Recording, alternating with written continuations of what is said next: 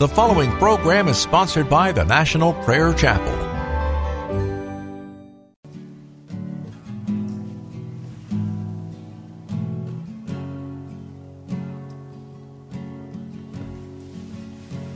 There is a judgment greater than anything you've ever known. It won't be long. Your life will pass by as a vapor, and you will stand before the judgment seat of God. And every secret deed and thought, every wrinkle, every spot will be in view before the one who knows all things, the Lord of Lords and King of Kings. You know, the one you never knew. While you have breath,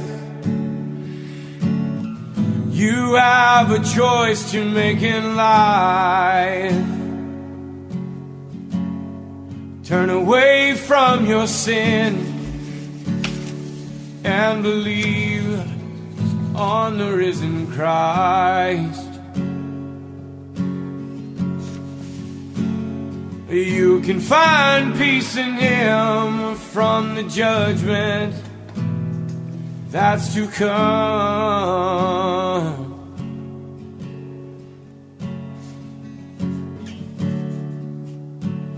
He is the shelter from the coming storm.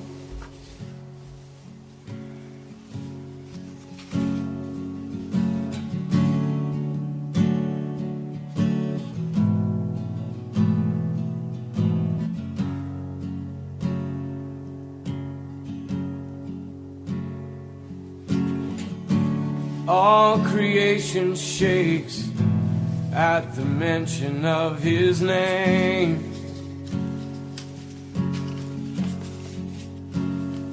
He has power over life and death. Every knee will bow and tongue confess. Heaven and earth will proclaim that Jesus Christ is Lord. To the glory of the Father, will you bow? Will you surrender to His majesty? He can save you from the might of all your sin. This is the fight in which He stands in perfect victory. While you have breath, you have a choice to make in life. Turn away from your sin and believe on the risen Christ. You can find peace in Him from the judgment that's to come.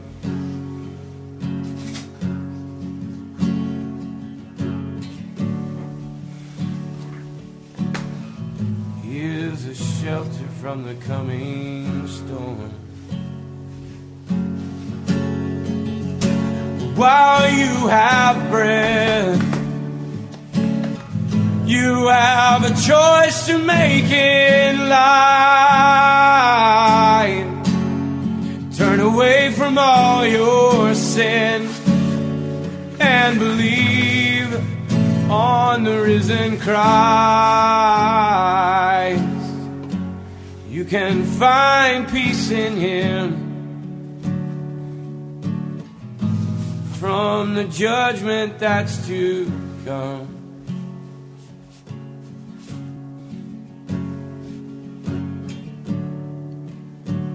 He is a shelter from the coming storm.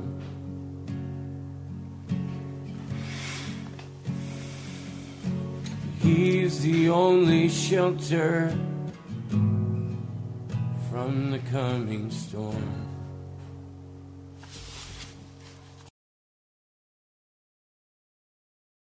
Welcome to Pilgrim's Progress. I'm Ray Greenley from the National Prayer Chapel. I have long believed that there is a much higher place to which Jesus is calling us as American Christians,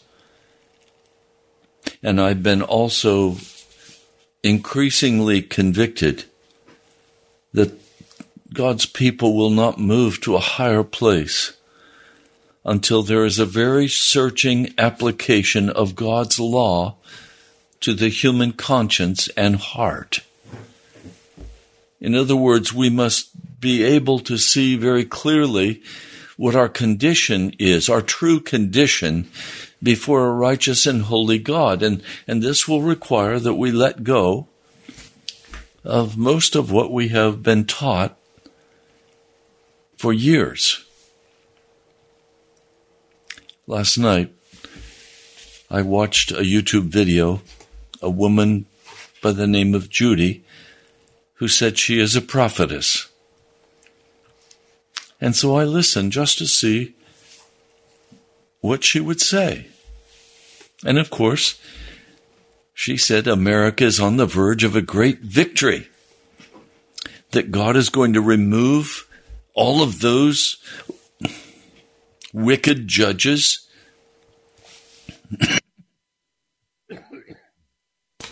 He's going to remove wicked officers. He's going to establish his country, and we're going to prosper greatly. She went on to give very specific things that were going to happen. And she said that's God working in them to totally change what's in us. And we're going to have the victory. Not one word of rebuke for sin. Not one word of any sense of God's judgment upon this nation. It was all cotton candy. It was all a lie. But God's people have believed these lying prophets and prophetesses saying everything is going to become wonderful. Well, in Jeremiah's time, the same thing was happening. The prophets were prophesying that Babylon would not come, Nebuchadnezzar would not come back and burn down the city. Well, Jeremiah was saying, yes, he's coming back. And yes, he's going to burn down the city. But today, people don't want to believe that.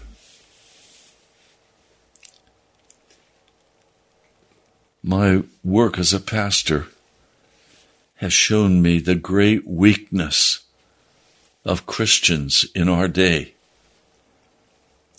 Older members in the church will become just a little bit excited about Jesus, and then very quickly it dissipates and it's gone, and they go back to believing the old things they used to believe, that you can sin and still enter into heaven, that Jesus forgave all of your past, present, and future sins on the cross. Lies like these destroy the Christian church. Now, I have to also say that the Holy Spirit has led me into a great dissatisfaction with my own lack of faith and love. I've often felt myself weak in the presence of temptation. I frequently need to hold days of fasting and prayer. I need to spend time overhauling my own walk with Jesus in order to retain communion with God so that I will know what to come and talk about on this broadcast. As I look at the condition of the Christian church today, I've been forced to ask, Lord, isn't there something much more that you want for us?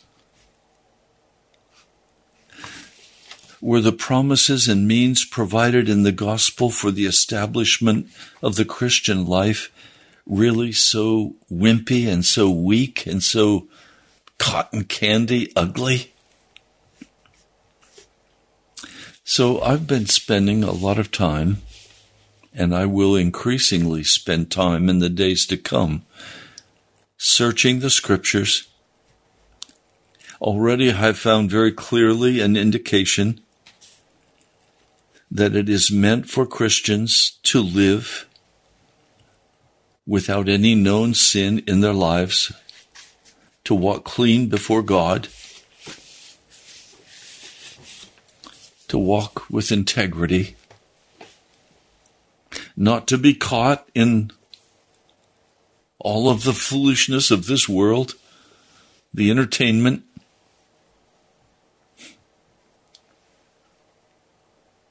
Can I put it very plainly? I want Jesus, and I want to be in heaven with him.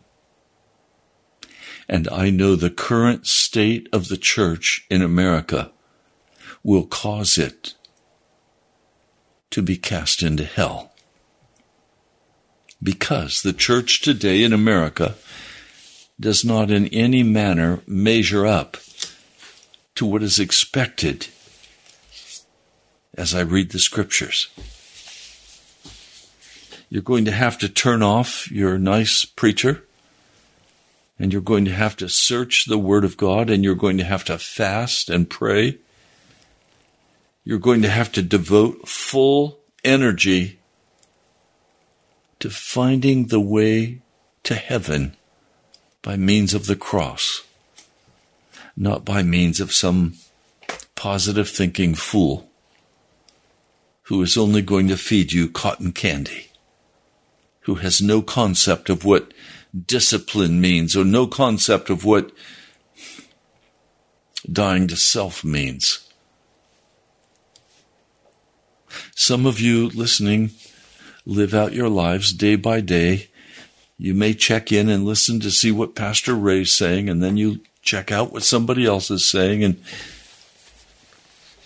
but no real time on your face before God, and no real time in the Scriptures. This has prompted me today to go back to the book Holy Spirit Revivals by Charles Finney. Charles Finney ministered in the 1800s without the means of radio or television. They say he brought into the kingdom of God more than 250,000 souls. I want to share with you what he went through in this deeper walk with Jesus as he sought to establish once and for all that place of righteousness based on the blood of Jesus Christ. I'm going to begin reading in chapter 27, page 234. He has just gone to Boston, where he is going to minister in a chapel there, the Marlborough Chapel. And he said he found a very unusual state of things there. He found that nowhere had people been so confused and so misled from the foundations of the faith. And please may I say to you in all honesty, the foundations of the faith have been destroyed in almost every denomination and almost every church in America. They've made up their own rules, they've made up their own club, they've made up their own beliefs, but they are not in line with the Word of God. It doesn't take a rocket scientist to open the Scriptures and read for yourself and find that the foolishness of the American church is utter evil before God. He wrote, during the winter in Boston, the Lord gave my own soul a very thorough overhauling and a fresh baptism of His Spirit. Each time I have labored in Boston, I've been favored with a great deal of the spirit of prayer, and this time was no exception. But that winter in particular, my mind was exceedingly troubled on the questions of personal holiness in regard to the state of the church and its lack of power with God. This has also been my struggle. I've been very concerned about my own lack of power with God. I've struggled also with the questions of my own personal holiness before an almighty God. Oh, you look at my life and you say, "No, Pastor, you're clean." No, you're not the judge. Jesus is the judge. And in many ways, I am exceedingly shallow. And I'm crying out to God, this has to change. He says the Orthodox churches in Boston seemed weak, not only in their faith, but also in their power in the community. The fact that they were making little or no progress in overcoming the errors of that city greatly affected my heart. I gave myself to a great deal of prayer. After my evening services, I would retire as early as I could, but I rose at 4 o'clock in the morning because I could no longer sleep. I immediately went to my study and engaged in prayer. My mind was so deeply troubled and so absorbed in prayer that I frequently continued praying from 4 o'clock until the bell sounded for breakfast at 8 o'clock. My days were spent as much as I could get time in searching the Scriptures. I read nothing else all that winter besides my Bible, and a great deal of it seemed quite new to me. The Lord took me from Genesis to Revelation. He led me to see the connection between things, the promises and the threatenings and the prophecies that were to be fulfilled. Indeed, the whole Bible seemed to be ablaze with light. Not only light, but it seemed as if God's word was infused with the very life of God. While praying in this way for weeks and then months, I had a great struggle to consecrate myself to God in a higher sense than I had ever conceived as possible or thought to be my duty. I'm going to stop there a moment. This is where I'm struggling. I am utterly consecrated to God.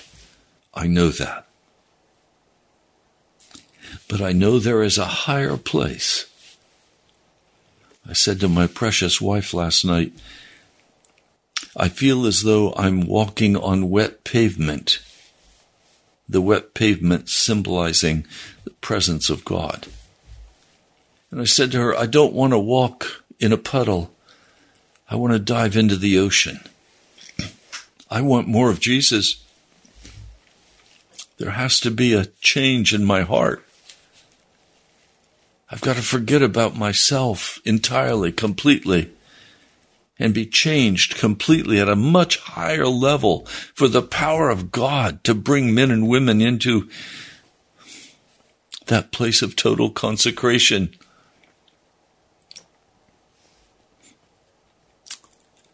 I had often before, he writes, laid my whole family upon the altar of God and had left them to be dealt with according to his discretion. But this time I had a great struggle about giving up my wife to the will of God. She was in very feeble health, and it was very evident that she could not live long. I'd never before seen so clearly what was implied in placing her and all that I possessed upon the altar of God. For hours I struggled on my knees to give her up unqualifyingly to the will of God, but I found myself unable to do so. I was so surprised at this that I I perspired profusely with agony. I struggled and prayed until I was exhausted, and I found myself entirely unable to give her up to God's will without any objection to his doing with her just as he pleased. This troubled me much. I wrote to my wife telling her what a struggle I'd had and the concerns that I'd felt at not being willing to commit her without reserve to the perfect will of God. Very soon after this, the thought occurred to me that after all my laboring and preaching, my will and my heart were still not really submitted to God. I'm going to stop there. Until you are willing to give up the idea that you are utterly and completely submitted to God, you will never go deeper. You found a comfortable place, and there you stay. I'm saved. I'm on my way to heaven. God loves me. Everything's great. But your life is shallow. You have no power to win the lost. Something is not right. But you comfort yourself with, oh, I'm saved. I'm on my way to heaven. Are you? Are you sure? He continues, the bitterness of death seemed for a moment to possess me at the thought that my religion might not be but mere feelings.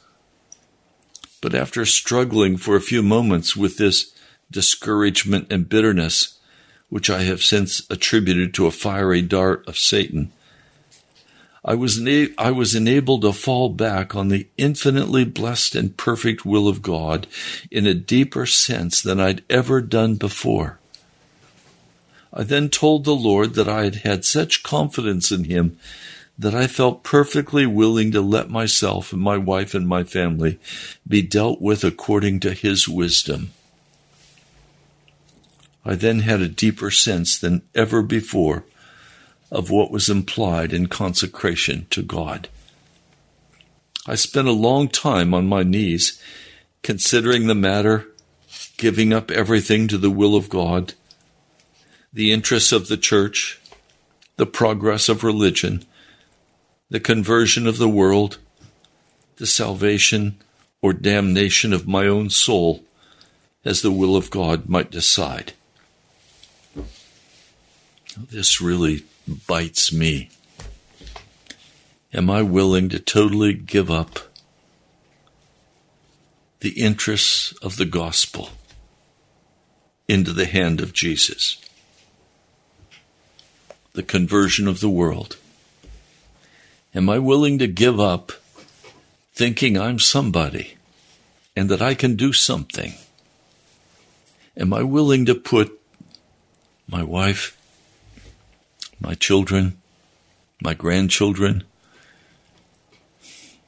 friends, am I willing to put all of them into the hands of Christ? Not as something shallow. I'm talking about something at a very deep heart level. Even your own salvation.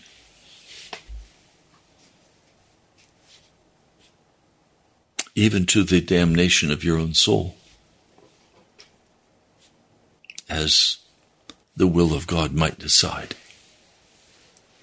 Indeed, Finney writes, I went so far as to say to the Lord with all my heart that he might do anything he wanted to do with me or mine. I had such perfect confidence in his goodness and love as to believe that he could agree to do nothing to which I would object. I felt a kind of holy boldness in telling him to do with me whatever seemed good to him. I knew that he could not do anything that was not perfectly wise and good. Therefore, I had the best grounds for accepting whatever he would agree to do in respect to me and mine. I'd never before known so deep and perfect a rest in the will of God. Now, please, this is not just some intellectual understanding. I'm talking about a position that he has come to through weeks and months of searching the Scriptures and bearing his soul before God and letting the Holy Spirit deal to the very depths of his being, where he has turned aside from the foolishness of the parties of the world and the celebrations of wicked things, where he has turned aside totally and completely from everything of himself. We don't come to that quickly. We can say it intellectually. Oh, yes, I belong to God. I have no known sin. He's my Lord and Savior. While your heart is still filled with wickedness and bitterness and anger. No, Charles Finney here is talking about a deep process of coming to terms with the reality that he's been much too shallow. And so he has gone deep. What appeared strange to me at that time was that I could not get hold of my former hope, nor could I recall with any freshness any of the former seasons of communion and divine assurance that I had experienced. I seemed to have given up my hope and rested everything on a new foundation. I gave up my hope from any past experience to the extent that I did not know whether God intended to save me or not. I can't tell you how utterly vital this is, that we come into the presence of God and that we give up all of our past attainments in the Spirit, that we give up all of our past experiences with God and have an immediate sense of his presence in our hearts. He doesn't even know at this point if God will save him. And neither does he feel concerned to know. He was willing to wait and see. I told God that I found that he kept me, worked in me by the Holy Spirit, was preparing me for heaven, and was working holiness and eternal life in my soul. Do you know today that God is working in you holiness and eternal life in preparation for eternity? He writes, I would take it for granted that he intended to save me. On the other hand, if I found myself empty of divine strength, light, and love, I would conclude that he saw it wise and expedient to send me to hell. In either case, I would accept his will, my mind settled into perfect stillness. Do you understand what he's doing? He's giving up himself. He's giving up himself as the point of reference. The world no longer centers around Charles Finney. And you know what? I don't want the world to center around Ray Greenlee in any respect. I don't want to think of myself as the center. And now how is God treating me? And what does God want? And how are other people treating me? And am I succeeding in what I'm doing? All of those questions are utter foolishness. Throw them away. They have no weight or no meaning before the throne of God. He is the center, not you. Oh, but Pastor, I have to do this and I have to do that and I have to go here and I have to go there. And really? Who's going to do that going when you're dead and moldering in the casket? Obviously nobody. Is it all that important then? Isn't what God wants to do in your life much more important than what you want to do in your life?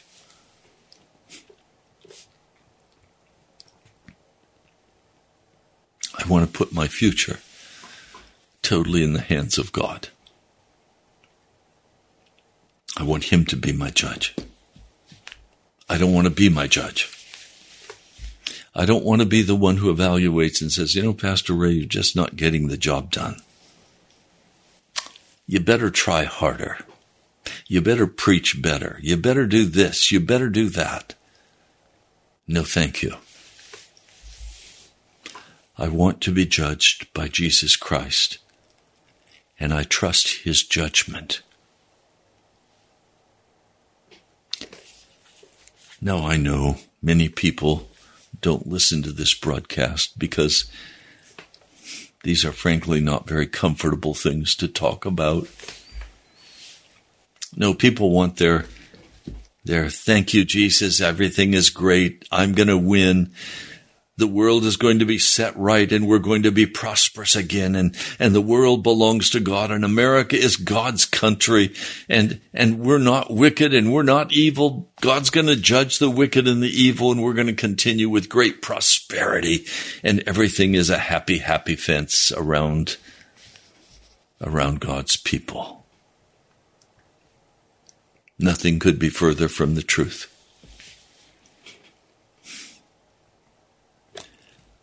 Nothing could be further from the truth. The judgments of God have already begun to be poured out upon America. The president we currently have and the president we will soon have, both will be judgments from God against this nation. We are seeing America being utterly given over to every evil and wicked thing, from the local church and its love of sexual uncleanness, all the way through our institutions, our organizations. Every evil thing is beginning to spew forth. The vileness of the devil is taking over America, and that is not going to be reversed. America will be destroyed. America will burn. I'm not going to say when. Don't ask me when. The key question is not when will America burn. The question is, will you burn with America? Or are you willing to go deep and find that place of standing in Jesus Christ? Are you willing to renounce all wickedness, all worldly ways? Are you willing to renounce the entertainment of this wicked world? Are you willing to give up your social media?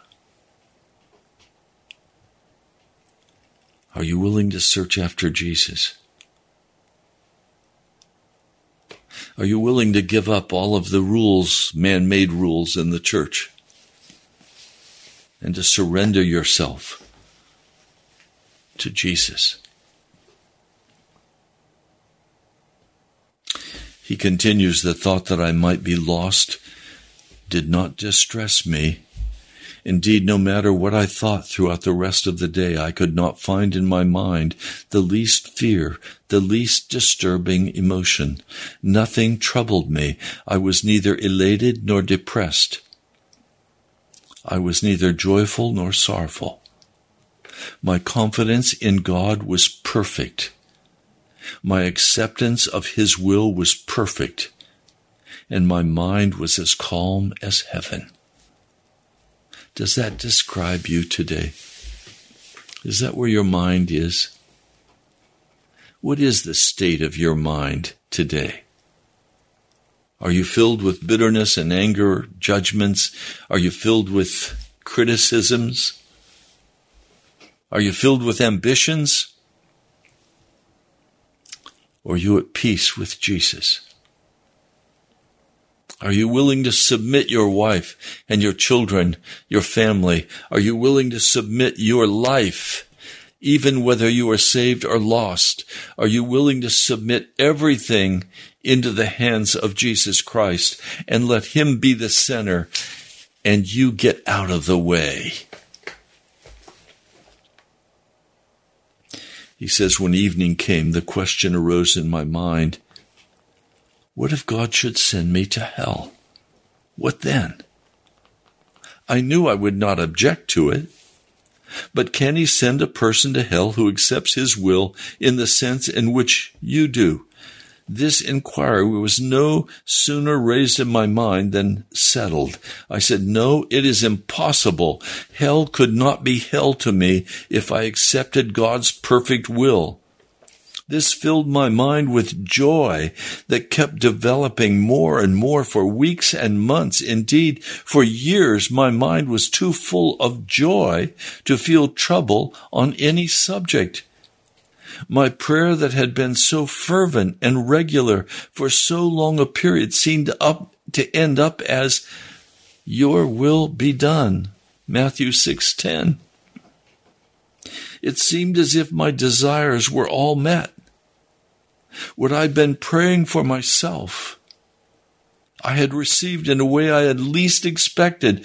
Holiness to the Lord seemed to be inscribed on all the thoughts of my mind. I had such a strong faith that God would accomplish all his perfect will that I could not be anxious about anything. The great anxiousness about which my mind had been troubled during my seasons of agonizing prayer seemed to be set aside.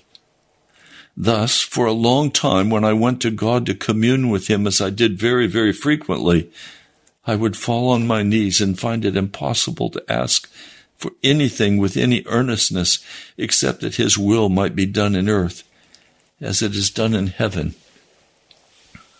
I have to tell you, this is also, in talking with my wife last night, I said to her,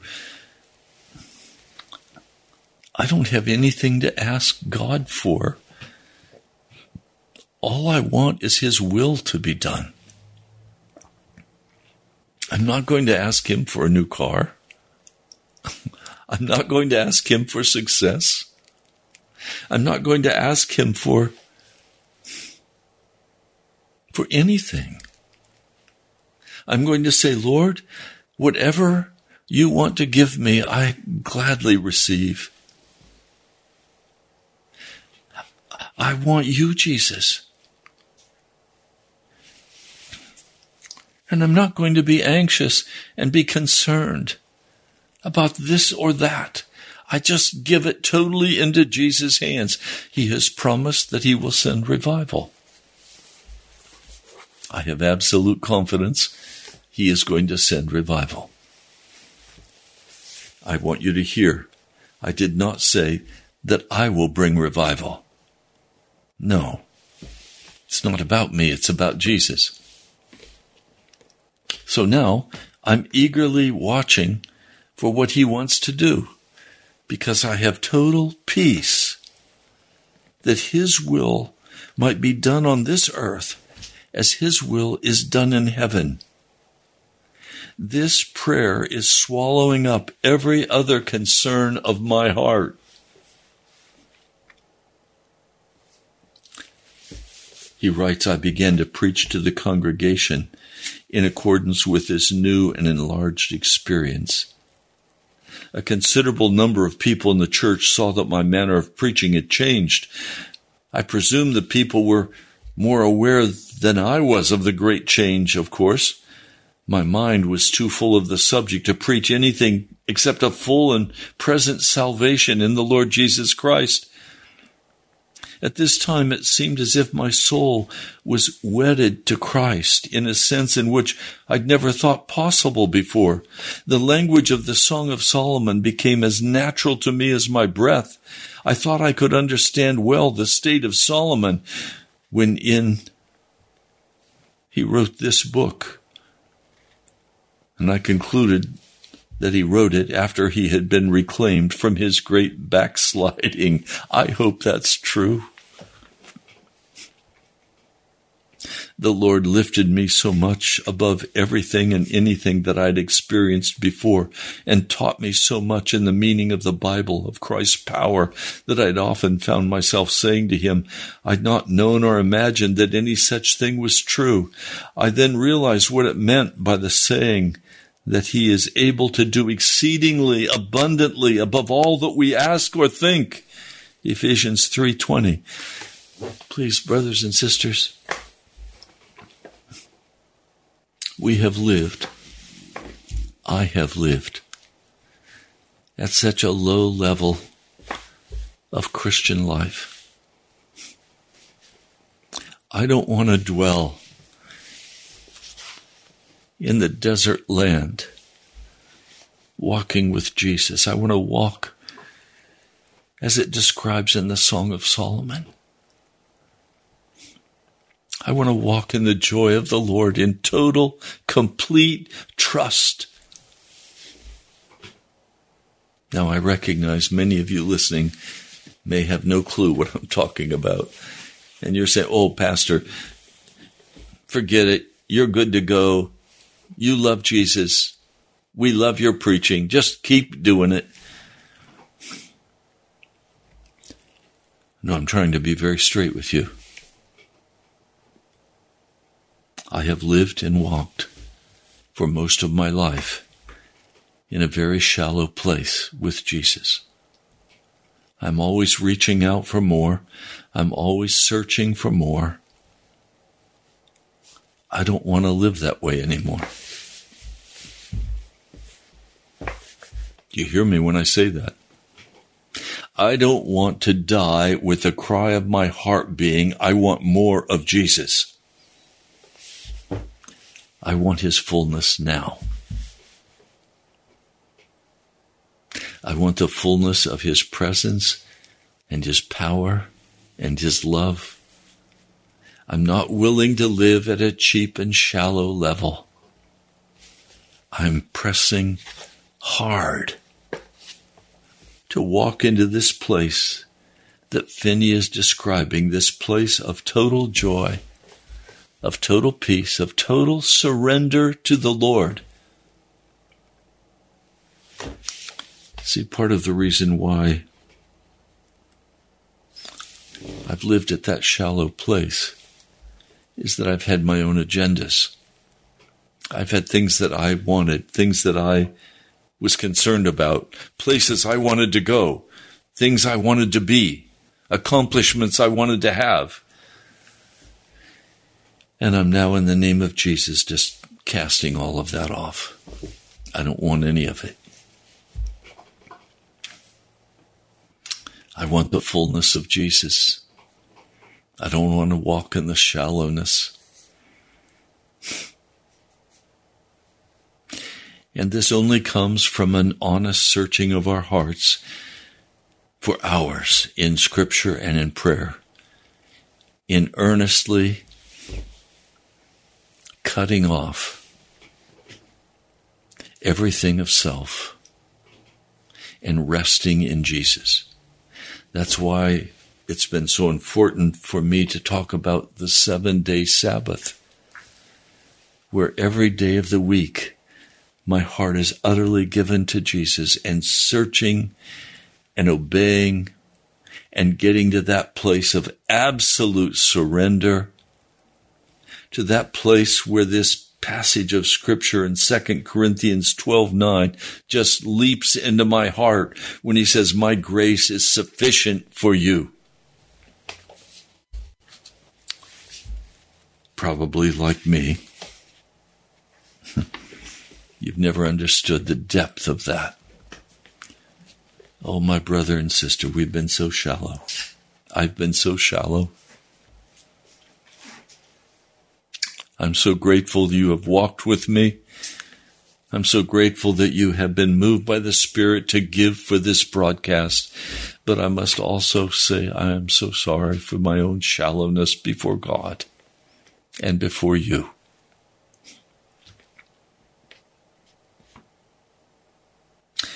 I found myself, he writes, exclaiming, wonderful, wonderful, wonderful, as these revelations were made to me. I could understand what the prophet meant when he said, his name will be called Wonderful, Counselor, Mighty God, Everlasting Father, Prince of Peace. Isaiah 9, verse 6. He writes, I spent nearly the rest of the winter until I was obligated to return home in instructing the people in regard to the fullness that is in Christ. But I found that I preached over the heads of the majority of the people. They didn't understand me. Yet there were some who did, and they were wonderfully blessed in their souls and made more progress in the divine life than they had ever made before. I labored that winter mostly for a revival of the faith among Christians. The Lord prepared me to do so by the great work He'd brought about in my own soul. Although I had much of the divine life working within me at times, I could not see that I had ever before been in the true communion with God. In light of what I have now been shown, all my former experiences still seem to be sealed up and almost lost sight of. As the great excitement of that season subdued and subsided, my mind became very calm. I saw more clearly the different steps of my Christian experience. I came to recognize that all those steps were brought about by God from beginning to end. Since then, I've never had those great struggles and long seasons of agonizing prayer that I had often experienced. I can now come to God with more calmness because I came with more perfect confidence. He enables me now to rest in Him and to let everything sink into His perfect will with much more readiness than before the experience of that winter.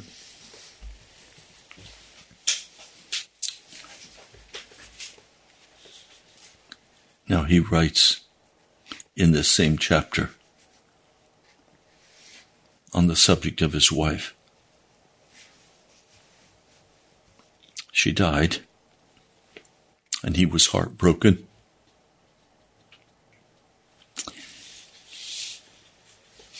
It was a great affliction to him, but there was no resistance to the will of God. I gave her up to God without any resistance, he writes, but it was still a great sorrow. The night after she died, I was lying in my room alone, and some Christian friends were sitting up in the room alone. Some Christian friends had come to spend that evening also. I'd been asleep for a little while, and as I awoke, the thought of my bereavement flashed over my mind. My wife was gone. I would never hear her speak again or see her face again. Her children were motherless. What would I do? My brain seemed to reel. I rose instantly from my bed, exclaiming, I will go mad if I cannot rest in God. The Lord calmed my mind.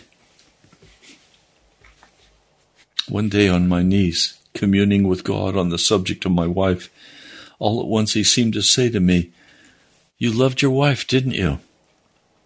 Yes, I said. Well, did you love her for your own sake or for her sake? Did you love her or yourself? If you loved her for her sake, why are you sad that she's with me? Should you not rejoice in her happiness with me instead of mourning? If you loved her for her own sake, did you love her for my sake? If you loved her for my sake, surely you would not grieve that she is with me. Why do you think of your loss instead of thinking of her gain? Can you be sorrowful when she is so joyful and happy? I can never describe the feelings that came over me after this. It produced an instantaneous change in my whole state of mind. From that moment, sorrow on account of my loss was gone forever. I no longer thought of my wife as dead, but as alive in the midst of the glories of heaven. My faith was at that time so strong, and my mind so enlightened that it seemed to me that I could enter into my wife's state of mind in heaven. Well, that's all the time we have for today.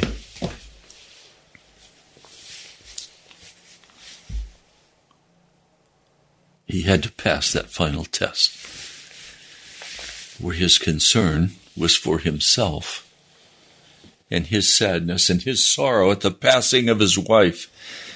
I too have had to walk through that. When my late wife, Jan, died, I said, is my sorrow for myself and my aloneness, or is my sorrow for her? And it became immediately clear to me that my sorrow was not for her, it was for me. That she was rejoicing in the presence of the Lord, and I could not in any manner wish her to come back. She was where she most wanted to be. We always said Jesus stands between us. So Jesus had first right to Jan's life. That's a vital, important thing for me. I no longer will spend any time walking in shallowness before God. I'm going to continue searching the Scriptures. I'm going to continue in agonizing prayer until I have the victory. Now, I understand what I'm saying. Pastor David Wilkerson was my brother. He was my pastor. He was my father in the faith. And he spent much time in agonizing prayer before God. But I want to tell you, he never came through like Charles Finney did, even to the time when he died. I want, with all my heart, to come through in victory, in totally submitting everything into the hand of God. Friends have forsaken me. Family members have cut me off. I have looked in every way like a failure to many. I no longer will consider any of that. Some people get very angry with me, but I don't preach or teach or live for them. I preach and I teach and I live for Jesus Christ. So it's all in His hands. I hope this has been helpful to you. I'd love to hear from you, and thank you for each of those of you who are so kindly giving for the work of the gospel. Thank you. You can write to me at National Prayer Chapel, Post Office Box 2346. That's Post Office Box 2346, Woodbridge, Virginia, 22195. You can also go to our webpage, nationalprayerchapel.com, nationalprayerchapel, one word, .com. And you're welcome to come and worship with us on a Thursday evening, or you're welcome to come and worship with us on Sundays. The worship service begins at 10 a.m. and we finish at noon. If you'd like to come, go to the webpage, nationalprayerchapel.com, and you'll find there the directions. God bless you, my brother, my sister. I love you. I pray you will search after Jesus with all your heart. I'll talk to you soon. Who is able to keep you from falling and to present you blameless before the presence of His glory.